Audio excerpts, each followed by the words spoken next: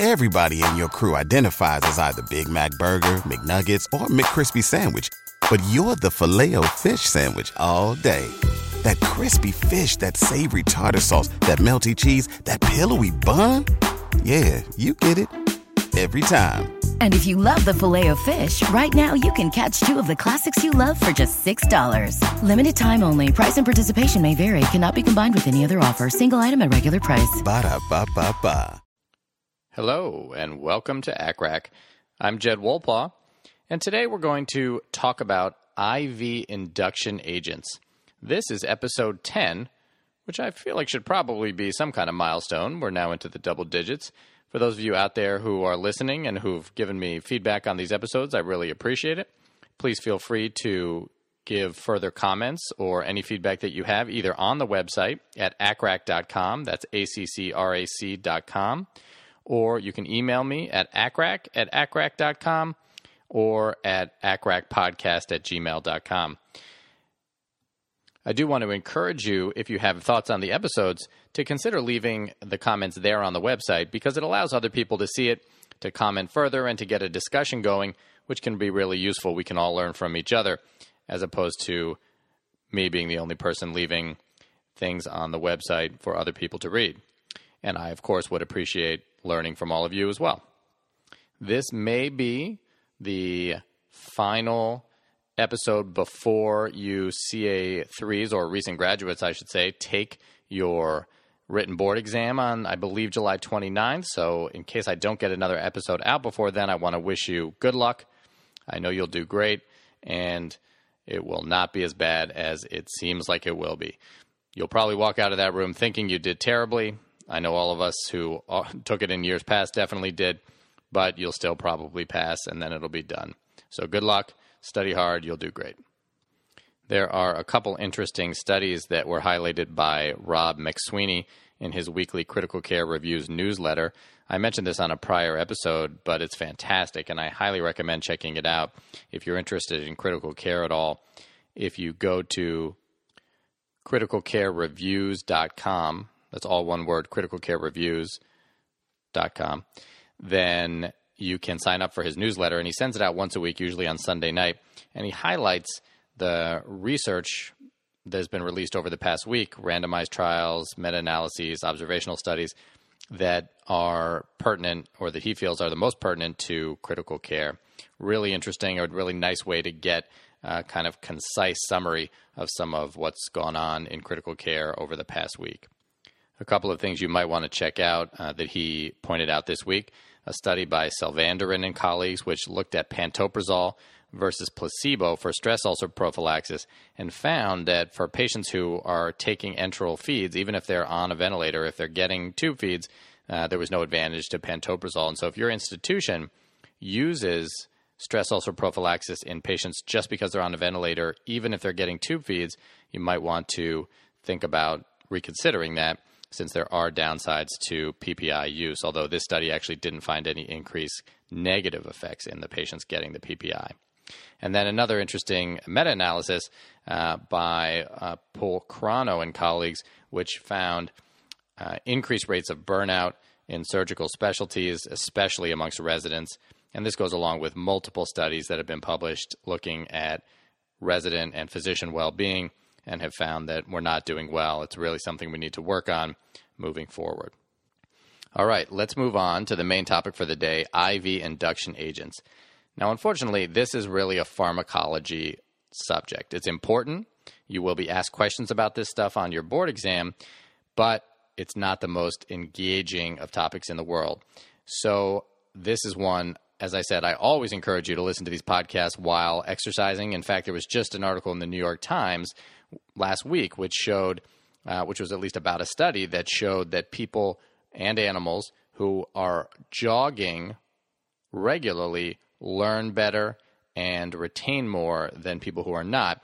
And my guess is if you are trying to learn while jogging, you get the best of all possible worlds. So especially for something dry like a pharmacology talk, I encourage you to get out there, jog, bike, do something that's going to keep you awake and engaged while you listen to this so that you can hopefully retain it. All right. So the background of IV anesthetics in general, and a lot of this talk, by the way, is pulled with a lot of help from Miller's Anesthesia, the 8th edition, and also from various articles, which I will put in the slides when I post them along with this episode. So in 1656, a couple of guys, Percival Christopher Wren and Daniel Johann Major, tried injecting wine and beer into a dog's vein. I'm sure the dog wasn't thrilled with that, and I don't think it provided all that excellent an anesthetic, but it was the first known episode of an attempted IV anesthesia. In the early 1900s, a compound known as hedonol was used, and then ether and chloroform were also tried, injected into veins, but a large portion of people developed syncope, cyanosis, and pulmonary edema, none of which were good for them. And then around the same time, interestingly, Dr. Beer tried injecting Novocaine into veins and then blocking off the venous return, and this became known, of course, as the Beer block, which is still used today for some arm surgeries. But it wasn't until 1936 that thiopental was first used, and that really began the more modern use of anesthetics through the vein. I'm going to cover propofol, barbiturates, etomidate, benzos, ketamine, and dexmedetomidine in this talk. So those are the main ones that the board wants you to know in terms of IV induction agents. Opiates, obviously, also can be used for induction, but that'll be a whole nother episode by itself. So this is going to be non-opiate induction agents, and we'll cover the ones I mentioned. Let's start with propofol because it is now the most widely used IV hypnotic. It was introduced in the 1970s, initially in the United Kingdom, but the initial formulation caused a fair amount of anaphylaxis, and so it was relaunched as an emulsion in soybean oil in 1986, and that started the modern era of propofol usage. The way propofol works, it's an alkyl phenol derivative, and it enhances GABA-induced chloride currents through binding to the beta subunit of the GABA-A receptor. And I want you to remember this because you'll see almost every one, with the exception of ketamine, but pretty much every other IV induction agent, IV anesthetic, binds to the GABA receptor, and usually to the GABA-A receptor. So you may be asked that, and you want to know it. And if you don't remember for a specific drug, guess GABA-A because it is by far the most common.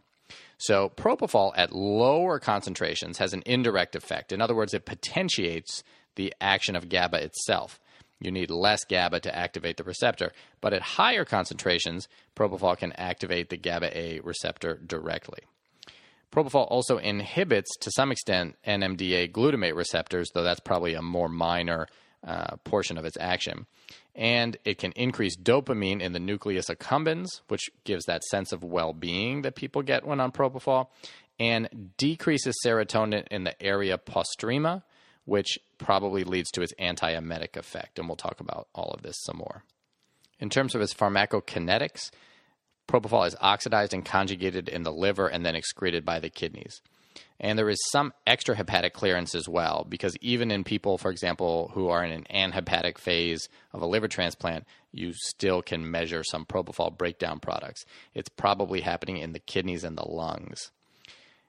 Propofol is a competitive inhibitor of CYP3A4, and one way that you'll see this manifested that you might be asked about is it can increase the duration of action of midazolam.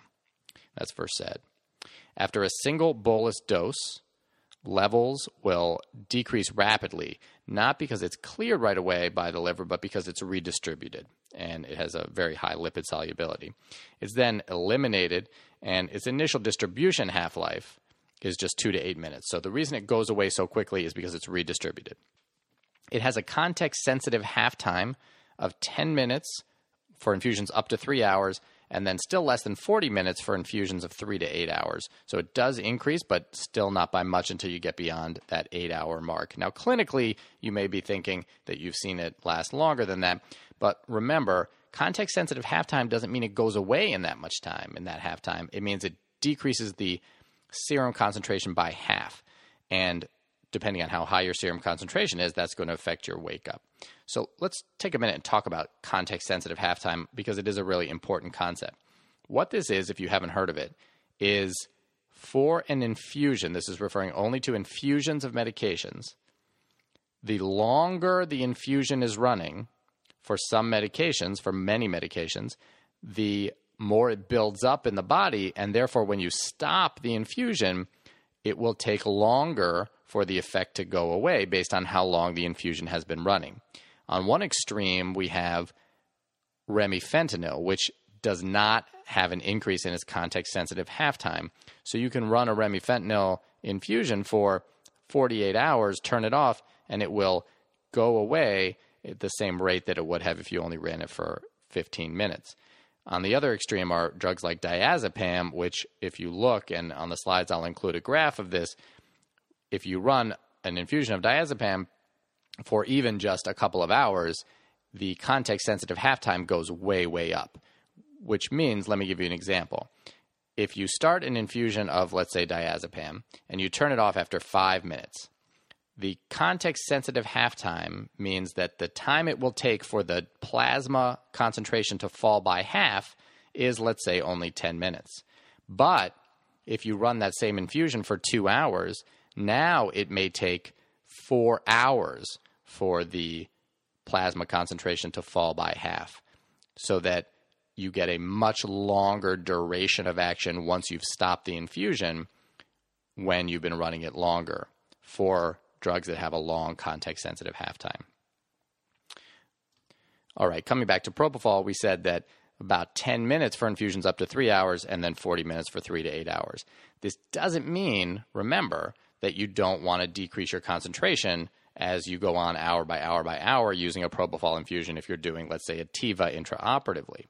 You will still want that plasma level to not get so high that you have to wait a long time for the patient to wake up. So even though the context-sensitive half-time is less than 40 minutes for a 7-hour infusion, that only means the plasma concentration will fall by half in 40 minutes. If falling by half still has a full anesthetic dose in your plasma, it's not going to cause you to wake up. All right. Propofol will start to reduce EEG activity in 20 seconds and have a peak effect in 90 seconds. So it's quite rapid in its effect. And because it decreases cardiac output and therefore decreases hepatic blood flow, it can actually impair its own clearance. It's cleared by the liver, and if you decrease liver blood flow, you will, of course, decrease the amount that can be cleared. So if you allow hypotension to persist, you can reduce the rate of clearance of propofol and prolong its duration of action. Propofol causes a significant reduction in cardiac output, and it's much more significant in older patients. So an 80-year-old needs only about 50% the dose of a 20-year-old to get the same effect. And even though it's cleared hepatically, you don't need to reduce the dose in hepatic disease because it's so efficiently cleared and because of the extra hepatic clearance. So patients, even with liver disease, can still clear propofol at a normal rate. Also, you will get increased plasma levels of midazolam, as I mentioned, and also of remifentanil, actually, when you're using propofol concomitantly. Let's move on and talk about the pharmacodynamics.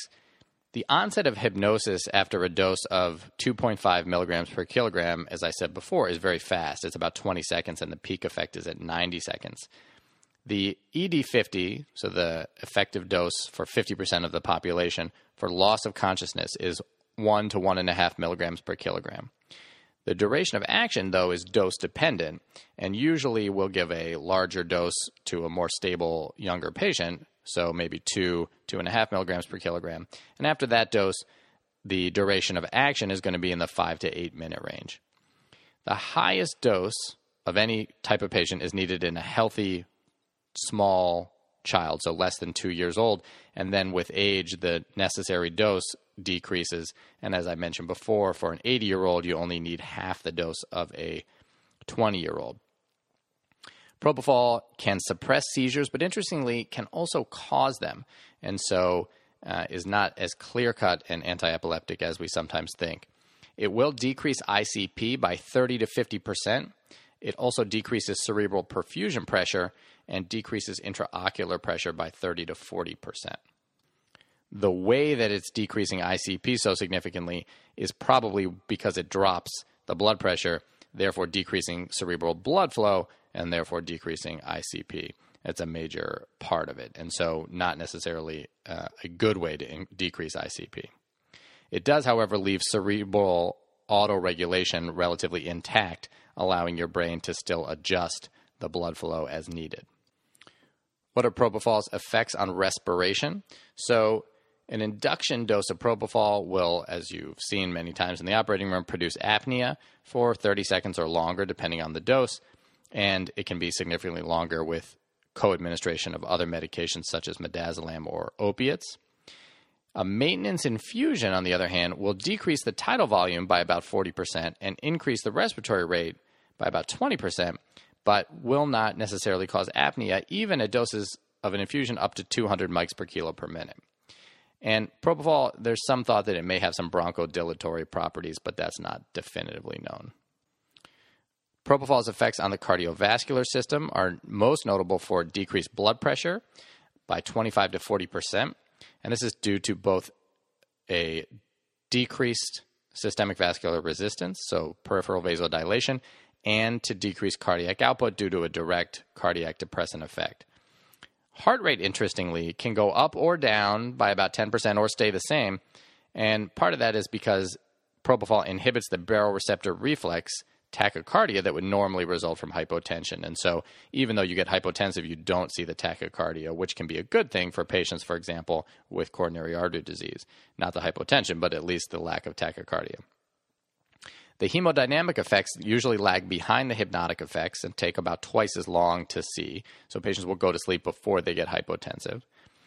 And interestingly, propofol can suppress atrial tachycardias, which is why if you've been in the EP lab, they often don't want you to use propofol when they're doing their EP studies there. Propofol will reduce myocardial blood flow and oxygen consumption and usually will preserve the supply to demand ratio. So even though it decreases myocardial blood flow, it also decreases myocardial oxygen consumption, leaving your supply to demand ratio intact.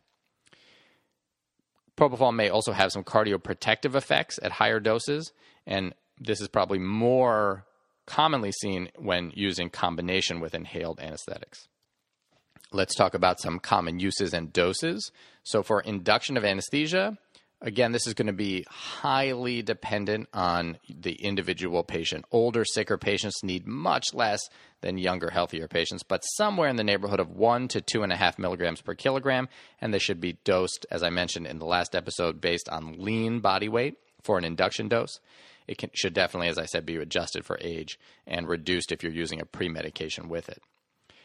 Maintenance of anesthesia, of general anesthesia, should be somewhere in the 50 to 150 mics per kilo per minute. This based on total body weight, but again, adjusted to the individual. Sometimes you need much less, sometimes you need significantly more. Young kids often need much more. Sedation, meaning someone who's awake undergoing MAC anesthesia, usually is going to be in the 25 to 75 mics per kilo per minute range. Propofol can also be used as an antiemetic. And for that, you can either give about 10 to 20 milligrams IV intermittently or an infusion of around 10 mics per kilo per minute. So definitely a subhypnotic dose, but can have significant antiemetic properties. For infusions of propofol, you will usually start to get amnesia around 30 mics per kilo per minute. Even though a patient may not be asleep at that dose, they usually will lose their memory of what's happening at around that dose. Advantages of propofol include that it does not prolong neuromuscular blockade at all, but while not prolonging neuromuscular blockade and not giving any neuromuscular blockade, it actually can provide good intubating conditions even without paralysis. It's even better in combination with opiates to provide good intubating conditions. And one technique that people like to use if they can't use neuromuscular blockade or don't want to is to give a relatively large dose of propofol combined with a dose of remifentanil. And something like 90% of the time, you can still get significantly similar intubating conditions to that you would get with succinylcholine. So it's pretty good for that. Propofol, of course, is not a malignant hyperthermia trigger, and so is safe to use in people with a suspected history of malignant hyperthermia. It does not cause adrenal suppression, as etomidate does, which we'll talk about when we talk about etomidate. It often gives people pleasant dreams, and it, as we mentioned, can be an antiemetic even at low doses. There was a study mentioned in Miller's anesthesia chapter on this that talks about using it in breast surgery where it was as effective, even at just a low-dose adjunct to whatever other general anesthetic, just as effective as Zofran at preventing post-op nausea and vomiting. And it can also relieve pruritus from opiates, neuraxial opiates, and also from cholestasis. As far as adverse effects go, of course, the most common is hypotension. The propofol can also cause anaphylactoid reactions, and especially people who have multiple allergies can be more prone to this, so keep that in mind. Propofol can cause pancreatitis, usually thought to be from a hypertriglyceridemia. It's more common in older patients and, of course, patients on longer duration infusions at a higher dose. That's why people in the ICU who are on propofol infusions, we always check daily triglycerides, and if they start to go up significantly, we'll stop the propofol infusion. Pain on injection, as we've all seen in the OR many times, and rarely you can actually get thrombophlebitis of the vein that it's going in. And then, of course, the very rare but dreaded complication of propofol infusion syndrome. So this is usually only seen at doses greater than 70 mics per kilo per minute for more than 48 hours, but has been reported in shorter durations and lower doses. What you see is acute bradycardia leading to asystole with metabolic acidosis, rhabdomyolysis, hyperlipidemia, fatty liver, hyperkalemia, and probably what's happening here is that there's a genetic disorder involving fatty acid metabolism in some people that at least is involved, if not the main causative mechanism. This was first reported in pediatrics, but has since been seen in adults. And it's why we really try, if we have to keep people on a propofol infusion for any long period of time in the ICU, to keep it at a much lower dose than 70 mics per kilo per minute. All right, let's move on and talk about barbiturates. So the three that we'll mention are thiopental, methohexital, and phenobarbital. Thiopental, for a long time, was the main medication used for induction, but has almost completely been supplanted by propofol at this point. It's sometimes still used for cerebral protection, as in someone with status epilepticus. Methohexital is still used for induction, especially for electroconvulsive therapy, because of its ability to maintain a normal seizure threshold and to be relatively fast-acting. And then phenobarbital for, of course, seizure suppression.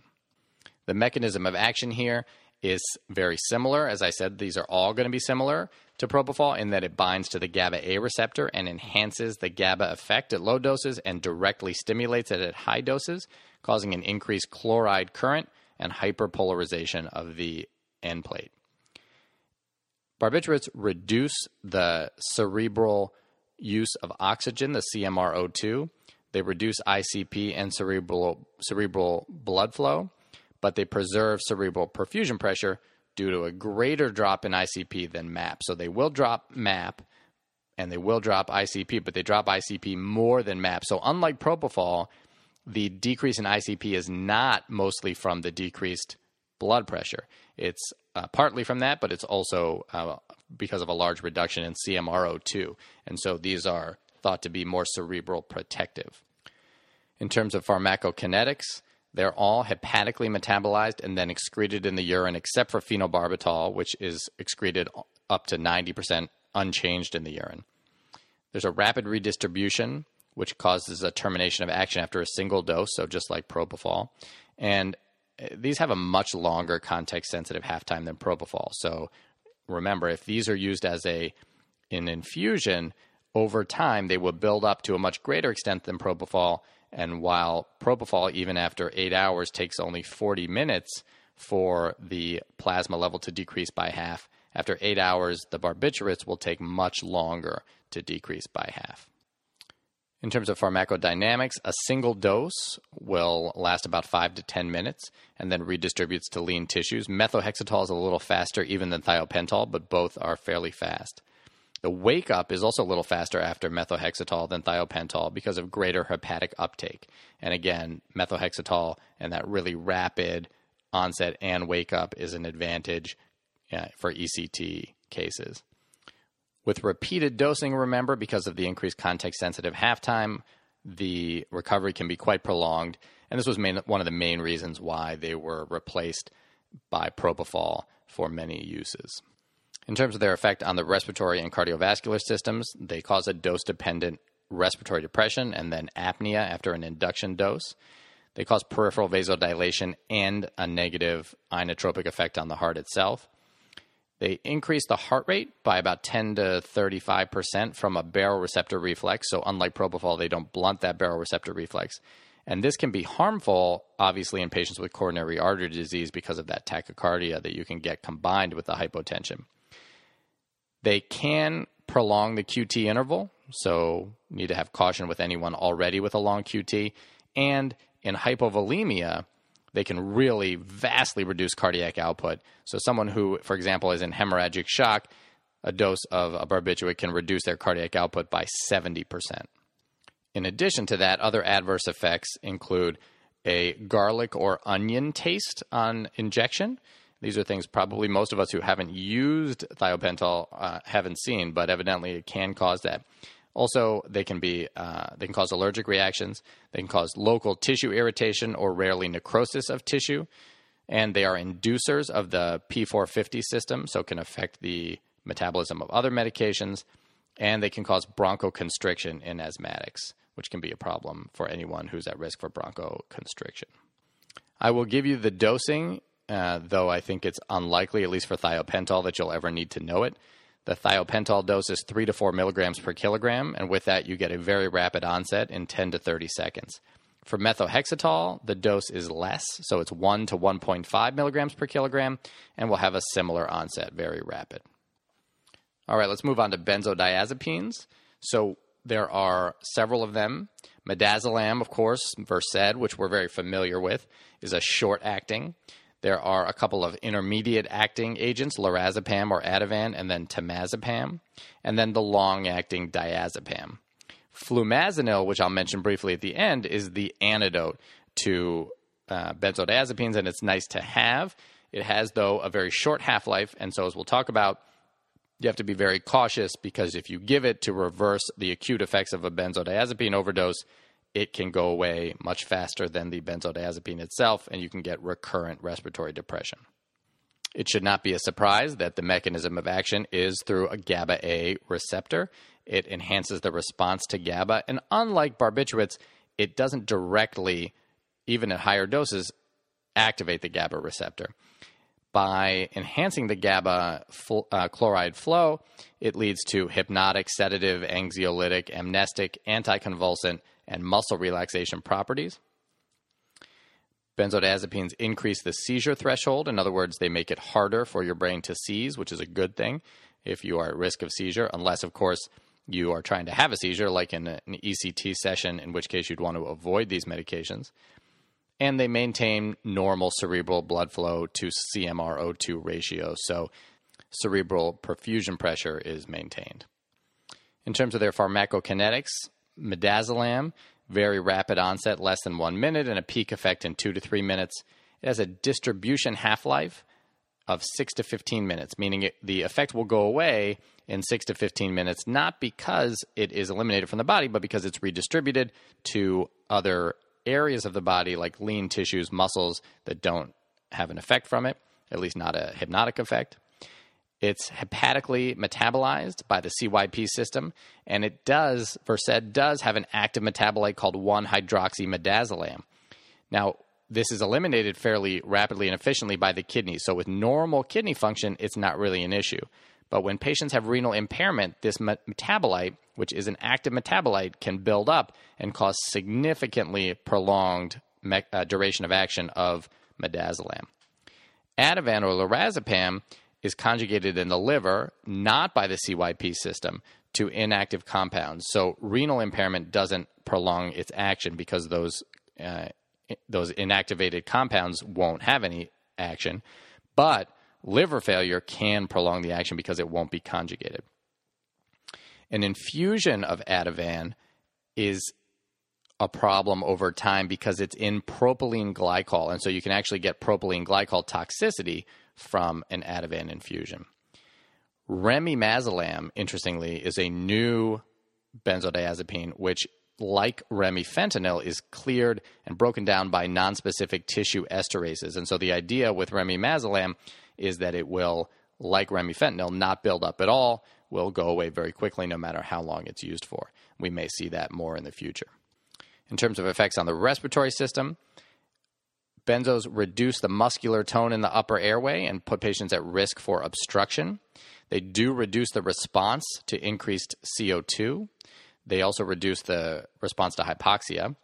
And this is very significant, they have a synergistic effect with opioids, which means that it's not just additive, it's more, it's synergistic. So the respiratory depression that you can see with opioids or the respiratory depression you can see with benzos on their own are more than added together when you use the two together, and you have to be very cautious of that. Midazolam PO, up to reasonable doses, actually has very little effect on respiration, and so is fairly safe to give to kids, for example, in the preoperative setting. In terms of cardiovascular effects, there is a small decrease in SVR, leading to a small drop in blood pressure, but certainly nothing nothing to the same extent that you see with propofol or barbiturates. Benzos preserve the baroreceptor reflexes and maintain cardiac output. Interestingly, in patients with increased filling pressures, they can act like nitroglycerin and actually help decrease those filling pressures and increase cardiac output. Let's talk about uses and doses. So for pre-medication, and the goal here being anxiolysis, amnesia, reduced post-op nausea and vomiting, midazolam, if given PO, is usually given at 7.5 to 15 milligrams PO, or if it's used IVs, given at about 0.5 to 2 milligrams IV. Ativan, less commonly used, but can be given at 2 to 4 milligrams PO or 0.25 to 1 milligrams IV. For ICU sedation, we really try to avoid benzos because of their effect on delirium, causing increased risk of delirium in patients, and because they can really build up because of Versed's active metabolite or, in general, just their increased context-sensitive half-time. But if they're absolutely necessary, then they can be used. And for Versed, we will usually have people on somewhere in the 2 to 4 milligrams an hour, but over time that can go up significantly as people develop tachyphylaxis. Induction of anesthesia with midazolam, 0.3 milligrams per kilogram, adjusted for age. So if you're going to induce with Versed, that would be the dose. And obviously, the older the patient, the less you would need. Reduction of post-op nausea and vomiting. So interestingly, IV doses given after induction as low as just 1 milligram IV have been shown to reduce the risk of post-op nausea and vomiting. And so you have to balance that against the risk of post-operative delirium in older patients, but for younger patients might be a good reason to use it. Adverse effects of benzos. So lorazepam and diazepam, again, less commonly used, but can cause venous irritation and even thrombophlebitis. All of them can have extended effects when used multiple times or as an infusion. As I mentioned, they can cause postoperative delirium. And though they give the appearance of sleep, the sleep that benzos cause is not restorative sleep. And so it can actually lead clinicians to think that their patients are getting good sleep when in fact they are not. And that can be a dangerous thing. You should never be giving your patient in the ICU a benzo at night for the purpose of, quote, helping them sleep, even if they tell you that that is what they do at home or that's what they think is a good thing. You really want to think twice because the sleep they're getting, and they really need it if they're in the ICU, is not going to be the kind of sleep that's going to help them recover. Flumazenil, remember, is a competitive antagonist of the benzodiazepines. It has a short half-life, and so you may get a rebound effect of the agonist itself. If you're trying to reverse an agonist, you may need to use an infusion at about 30 to 60 mics per minute to prevent the initial overdose of the benzo from coming back. It has a rapid onset, about 1 to 3 minutes, and lasts somewhere in the 3 to 30 minute range. So onset 1 to 3 minutes, lasts 3 to 30 minutes. And you have to be very cautious in using this with anyone who might be on chronic benzodiazepines, because even after just a couple weeks of using them, flumazenil can cause acute withdrawal, and that can lead to seizures. Let's move on to ketamine. Ketamine was first synthesized in 1962 and then first used in humans in 1965 and released for clinical use in 1970. It is a phencyclidine and binds to the NMDA receptor. It's a racemic mixture of S and R ketamine. The S isomer is more potent than the R and has fewer psychomimetic effects, but of course is more expensive. Only 20% of ketamine is bioavailable after oral use because of significant first-pass metabolism, but it can be used orally. Ketamine's most significant action is at NMDA receptors. So it also has some effect at opioid receptors and monoaminergic receptors, but again, most significantly at the NMDA receptors where it inhibits the NMDA glutamine input to the GABA system. So still acting through the GABA system, but this time not at the GABA A receptor, but at the NMDA receptor. Also acts at the spinal cord where it inhibits acetylcholine release. Ketamine, different than other anesthetics, produces a dissociative anesthesia. And it's called this because patients may not appear asleep. Their eyes may be open, they may have movement, their reflexes may be intact, but they are not conscious. In terms of the pharmacokinetics of ketamine, it's metabolized in the liver to norketamine and hydroxynorketamine. Norketamine has some activity, but it is less active than ketamine. The metabolites are then excreted in the urine. And the bioavailability, as I mentioned before, orally is 20 to 30%, and intranasally, it can be given intranasally, is about 40 to 50% bioavailable. Ketamine is fairly efficiently cleared, so even in mild renal disease, you don't really see a prolonged duration of action, though in severe renal disease, you need to be more careful. The norketamine, because it has less activity than ketamine, will tend to not show a significant extended duration of action until you really have significant buildup. The onset of action is very quick with ketamine, 30 to 60 seconds. It will peak in about 1 minute and lasts about 8 to 10 minutes in terms of its anesthetic properties, though patients will not get fully oriented again, usually for 15 to 30 minutes after a dose. What you'll see in patients when the ketamine is acting is a dilation of the pupils. Often patients will have nystagmus. You'll get increased lacrimation and salivation. This can be treated if you need to treat it with glycopyrrolate or atropine. Patients will sometimes get increased muscle tone and have purposeless movements. And the action of ketamine can be prolonged by concomitant benzodiazepines, which are given very frequently because they can also prevent some of the psychomimetic effects. Ketamine has some significant advantages in terms of post-op analgesia. So subanesthetic doses can produce analgesia. So you don't need to put someone completely out. You can use a subanesthetic dose and have a significant effect in terms of its reduction in opioid requirements. It inhibits central hypersensitization. So because of its effect at blocking the NMDA receptors, can prevent people from developing hyperalgesia, either from the surgical stimulus itself or from the acute effect of opiates, which can cause hyperalgesia. It also can attenuate acute tolerance to opioids. And, of course, it can reduce the dose of opioids needed. One of the pain attendings at UCSF when I was a resident would tell the story of a patient who had come in who was on extremely high doses of fentanyl in the ICU, just escalating, so much so that the pharmacy was saying we're going to run out of fentanyl. The patient was getting milligrams and milligrams of fentanyl, and when they started a ketamine infusion, the dose was reduced drastically reduced. So it really can have a significant effect in that sense. In terms of effects on the central nervous system, ketamine will increase the oxygen use of the brain. It will increase cerebral blood flow and increase ICP, but it does preserve responsiveness to carbon dioxide. Emergence reactions occur in about 10 to 30% of people after either a pure ketamine anesthetic or use of ketamine along with other anesthetics. And these usually consist of vivid dreams, extracorporeal experiences, and hallucinations that can be fairly disturbing to patients, and they can last from 1 to several hours after the end of the ketamine infusion or ketamine boluses. These incidences can be reduced by use of a benzodiazepine or propofol co-administered with the ketamine. In terms of effect on the respiratory system, you get a transient decrease in minute ventilation after a bolus of 2 milligrams per kilogram, but very rarely do you get apnea. It takes very high doses, much more than necessary for induction of anesthesia to cause apnea. Ketamine is a bronchial smooth muscle relaxant and therefore improves the compliance of the lungs. And it can also directly treat status asthmaticus and is as effective as inhaled anesthetics in this regard.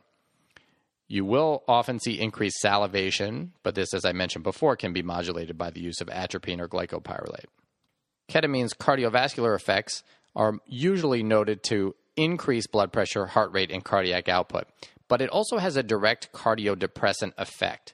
Ketamine is an indirect stimulant because it activates the sympathetic nervous system, causing release of catecholamines. It also inhibits the vagus nerve and inhibits norepinephrine reuptake. But its cardiodepressant effect is a direct effect. It has a direct effect on the myocardium. So what can happen is in patients with presynaptic catechol stores that are depleted, either from repeated doses of ketamine or from extreme stress, the cardiac depressant effect can predominate. And so then you can actually see a decrease in blood pressure, a decrease in cardiac output with ketamine, as opposed to the usual increase that you would expect to see. It can also cause an increase in pulmonary pressure, and so you'd want to be cautious in patients with severe pulmonary hypertension. Propofol and benzodiazepines can blunt the hemodynamic effects of ketamine, such as tachycardia. And so if you want to use ketamine, but you don't want to cause a significant amount of tachycardia, such as a patient with coronary artery disease, you can give it along with some propofol or Versed. And a bolus of ketamine is more likely to cause these effects than a constant infusion. Ketamine is used for a variety of things: induction of anesthesia. So in hemodynamically unstable patients or in patients who have bronchoconstriction, it can be a great tool. It also can be excellent in patients with cardiac tamponade because it maintains or even increases heart rate. For pain management, we talked about part of a multimodal regimen, which can reduce opiate use. For chronic pain and for management of acute procedures like fracture reduction in the ER because it maintains respiration while allowing painful procedures to take place. And then for sedation, especially in pediatrics where there's less chance of emergence reactions. The dose for induction of anesthesia is going to be 0.5 to 2 milligrams per kilogram IV or 4 to 6 milligrams per kilogram IM. For maintenance of general anesthesia, 30 to 90 mics per kilo per minute. For sedation, 0.2 to 0.8 milligrams per kilogram or 2 to 4 milligrams per kilogram IM. And for a subanesthetic or a decrease in opiate requirement type dose during anesthesia, running it along as part of a multimodal regimen, you can use doses as low as 3 to 5 mics per kilo per minute and see a reduction in your opiate requirement postoperatively, even though you were using a subanesthetic dose of ketamine. Adverse effects of ketamine include increased ICP and increased intraocular pressure, increased myocardial oxygen consumption, repeated abuse type doses. So someone who is repeatedly using this for purposes of abuse of ketamine can cause liver and renal toxicity, but really rarely seen in medical use. And then the preservative chlorobutanol is neurotoxic. So standard ketamine, which has that preservative, can't be given neuraxially. There is a preservative-free form of S-ketamine, which can be used neuraxially. All right, we're getting long here. It's almost 43 minutes. And we still have etomidate and dexmedetomidine to go. Usually I like to keep these episodes less than 40 minutes, but rather than break off and then have a mini episode with etomidate and dexmedetomidine, I'm going to press forward. Feel free to stop and get some water if you're out on your run, or pause it and finish on your next run. So etomidate, first clinically used in 1972 and then widespread use in the 70s, but then began to taper off in the 80s with reports of adrenal suppression. And we'll talk more about that as the major limiting factor to the use of etomidate. Etomidate's mechanism of action, again, as most of these, through GABA-A facilitation, so a lower dose of GABA required to activate the receptor, and at higher doses it can activate the receptor independently, much like barbiturates and propofol. In terms of pharmacokinetics, it's cleared by the liver, by ester hydrolysis, and then excreted in the kidneys and in the bile, and the metabolites are not active. The initial offset, as with most of these drugs, is due to redistribution. So even in liver disease, you won't have an increased duration of action from an initial dose. The initial dose of, let's say, 0.3 milligrams per kilogram is going to last somewhere in the 6 to 8 minute range. Clearance is not altered by hypovolemia, and it's really unique in that sense that even in a trauma patient with hemorrhagic shock, you really won't have a an alteration in the duration of action or even the hemodynamic effects, and that's very unique to this drug. It has a short context-sensitive half-time, even less than propofol. So again, an infusion, if we were going to do an infusion, would not build up as much, but we don't use infusions anymore because of significant adrenal suppression. In terms of its effect on the CNS, it reduces cerebral blood flow by 34% and CMRO2 by 45%, with no change in MAP, so a favorable effect. Cerebral perfusion pressure is maintained or even increased because of the improved oxygen supply-demand ratio. And it can acutely decrease ICP by up to 50% if it's elevated. So with someone with elevated ICP, etomidate can bring it back to normal, but this is a transient effect and not maintained unless you continue giving the etomidate, which, because of the adrenal suppression, we don't do. The respiratory effects of etomidate include, with induction dosing, brief hyperventilation, then followed by brief apnea, and a ventilatory response to carbon dioxide that is depressed. In terms of cardiovascular effects, it is an extremely hemodynamically stable medication, even, as I mentioned, in a hemorrhagic shock model. You can see some hypertension and tachycardia, but significantly less so than ketamine. It maintains myocardial oxygen supply to demand ratio because it doesn't cause hypotension, and has no analgesic effect. So it does need to be given with an opiate to prevent hypertension and tachycardia in response to intubation. If you just give etomidate and then intubate, you can see that tachycardia, which can be deleterious in terms of oxygen demand of the heart. The endocrine effects, again, the most significant side effect being the endocrine effects. So it causes a dose-dependent inhibition of 11-beta-hydroxylase, which will decrease both cortisol and mineralocorticoid production.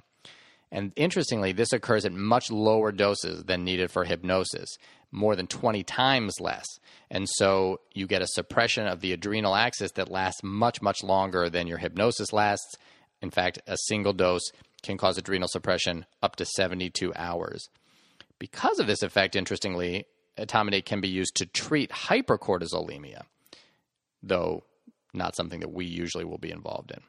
When used for induction of anesthesia, the usual dose is going to be 0.2 to 0.6 milligrams per kilogram. And this is going to be less if given with a pre-medication. It's, as I mentioned before, going to be an excellent choice in trauma where there might be potential hemorrhage or unstable hemodynamics. And it can produce even longer seizures in an ECT. So sometimes if you start with methotrexate, but the seizures aren't long enough, you may switch to etomidate the next time around for that patient. But really, induction of anesthesia is the only way it's used anymore. We're not going to use this for prolonged sedation because of the significantly increased adrenal suppression when used beyond a single dose. In addition to adrenal suppression, other adverse effects include a high rate of nausea and vomiting, pain on injection, myoclonus, and this can be seen in up to 70% of people. This is usually reduced by giving Versed or magnesium just prior to giving the etomidate. And then hiccups can be caused in a high percentage of people as well. All right, let's bring it home with dexmedetomidine, also known as Precedex. This is a commonly mispronounced drug, not the Precedex part, but when people try to say dexmedetomidine, they often say dexmetomidine, but it is actually dexmedetomidine. It is an alpha-2 receptor agonist, and it's very specific for the alpha-2 receptor. So it has a much higher affinity or selectivity for the alpha-2 receptor than clonidine. It's a 1,600 to 1 alpha-2 to alpha-1 receptor agonist compared to clonidine, which is a 220 to 1 preference. So much more specific. It's used for sedation, anxiolysis, withdrawal, and delirium, and we'll talk more about those. It is actually an S enantiomer of medetomidine, which is used and has been used for a long time in veterinary medicine, as it turns out. Its pharmacokinetics are notable for an almost complete biotransformation in the liver, with some, it's not completely involved with the P450 system, but a portion of it is metabolized through the P450 system, though it tends not to really have much involvement with other medications or to impair other medications that use the P450 system, so fairly safe from that perspective. Its clearance is impaired in liver failure, but not renal failure because of the inactive metabolites, or at least not renal impairment. Severe renal disease, severe renal failure will actually cause an increased sedative effect, but not because of the buildup, but because of decreased protein binding and therefore more active drug. The context-sensitive half-time of dexmedetomidine is 4 minutes after a 10-minute infusion and 250 minutes after an 8-hour infusion. So you can see it does increase quite a bit. And this is significant because you'll see sometimes in the ICU people will be on a dexmedetomidine infusion for days, and then people will try to very slowly taper it, which doesn't make any sense. The context-sensitive half-time is so long that when you turn it off, it will take a long, long time for the plasma concentrations to fall, and so it will essentially self-taper. Its effects in the CNS are notable for a sedative hypnotic effect that is through the alpha-2 receptor in both the brain and the spinal cord, and this is unique from most of the other IV anesthetics in that it's independent of the GABA system. Interestingly, it acts through some natural sleep pathways and so actually produces sleep that is more natural in its appearance than a lot of the other medications like benzodiazepines, and so maybe a better option in terms of promoting sleep in the ICU. It's also been thought to reduce rates of delirium and potentially, even though certainly more study is needed on this, potentially be able to treat delirium in the ICU. It suppresses pain transmission in the spinal cord and can reduce post-op narcotic requirements by up to 50% with patients who remain on an infusion. It reduces the MAC of inhaled anesthetics. It can enhance neuraxial blockade when given epidurally, as can clonidine. It reduces cerebral blood flow, but it has an unclear effect on CMRO2. It does maintain cerebral autoregulation, but the overall effect on the cerebral supply-demand ratio is still to be determined.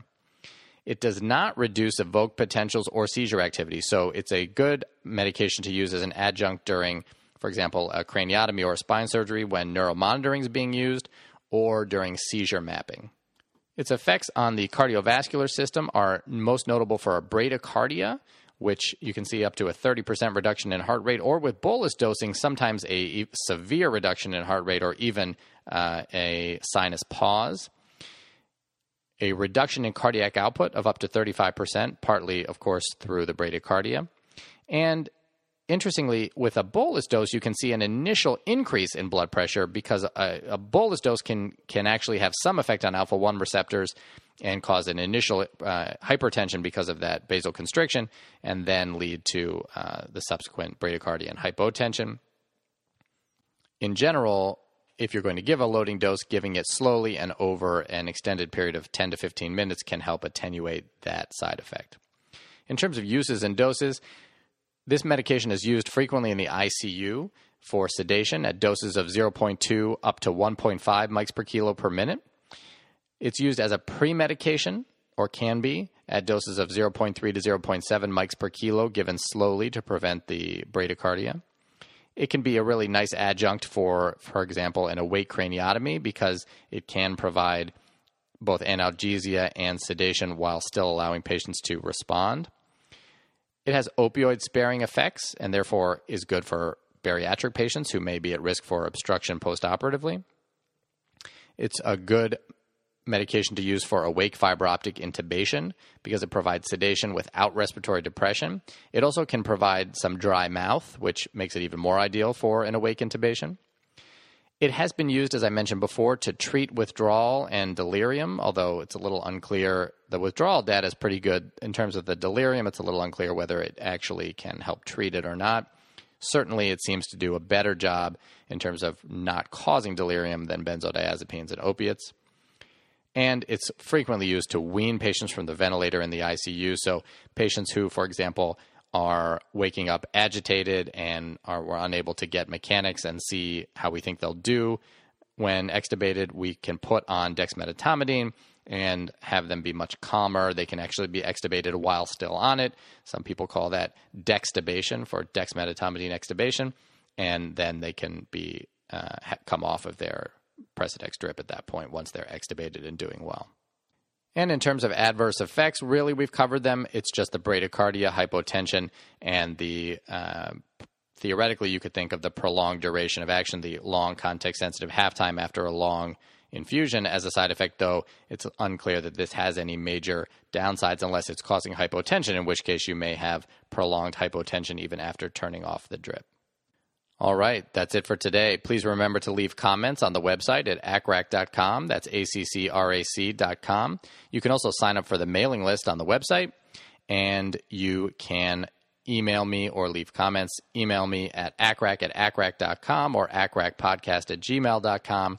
I love to hear from you. Love to hear your comments, what you think we should be covering, what you think we should be doing differently. Again, good luck to all of you who are getting ready to take your written board exams. You're going to do really well, I have no doubt. That's it for today. For the ACCRAC podcast, I'm Jed Wolpaw.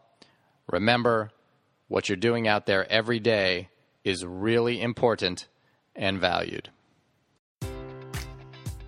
Enjoy all your favorite sports like never before at BetMGM. Sign up using code CHAMPION and receive up to $1,500 back in bonus bets if you don't win your first bet. When you register with BetMGM, you'll get instant access to a variety of parlay selection features, live betting options, and the best daily promotions in the business. And with BetMGM at your fingertips, every play and every game matters more than ever. Remember to use code CHAMPION and receive up to $1,500 back in bonus bets if you don't win your first bet. Place your money line, prop, or parlay bets with the king of sportsbooks today. BetMGM and GameSense remind you to play responsibly. See BetMGM.com for terms. 21 plus only. Virginia only. New customer offer. Subject to eligibility requirements. Rewards are non-withdrawable bonus bets that expire in 7 days. Gambling problem? Call 1-800-GAMBLER. Promotional offer not available in Washington, D.C. Everybody in your crew identifies as either Big Mac Burger, McNuggets, or McCrispy Sandwich. But you're the Filet-O-Fish Sandwich all day. That crispy fish, that savory tartar sauce, that melty cheese, that pillowy bun. Yeah, you get it. Every time. And if you love the Filet-O-Fish, right now you can catch two of the classics you love for just $6. Limited time only. Price and participation may vary. Cannot be combined with any other offer. Single item at regular price. Ba-da-ba-ba-ba.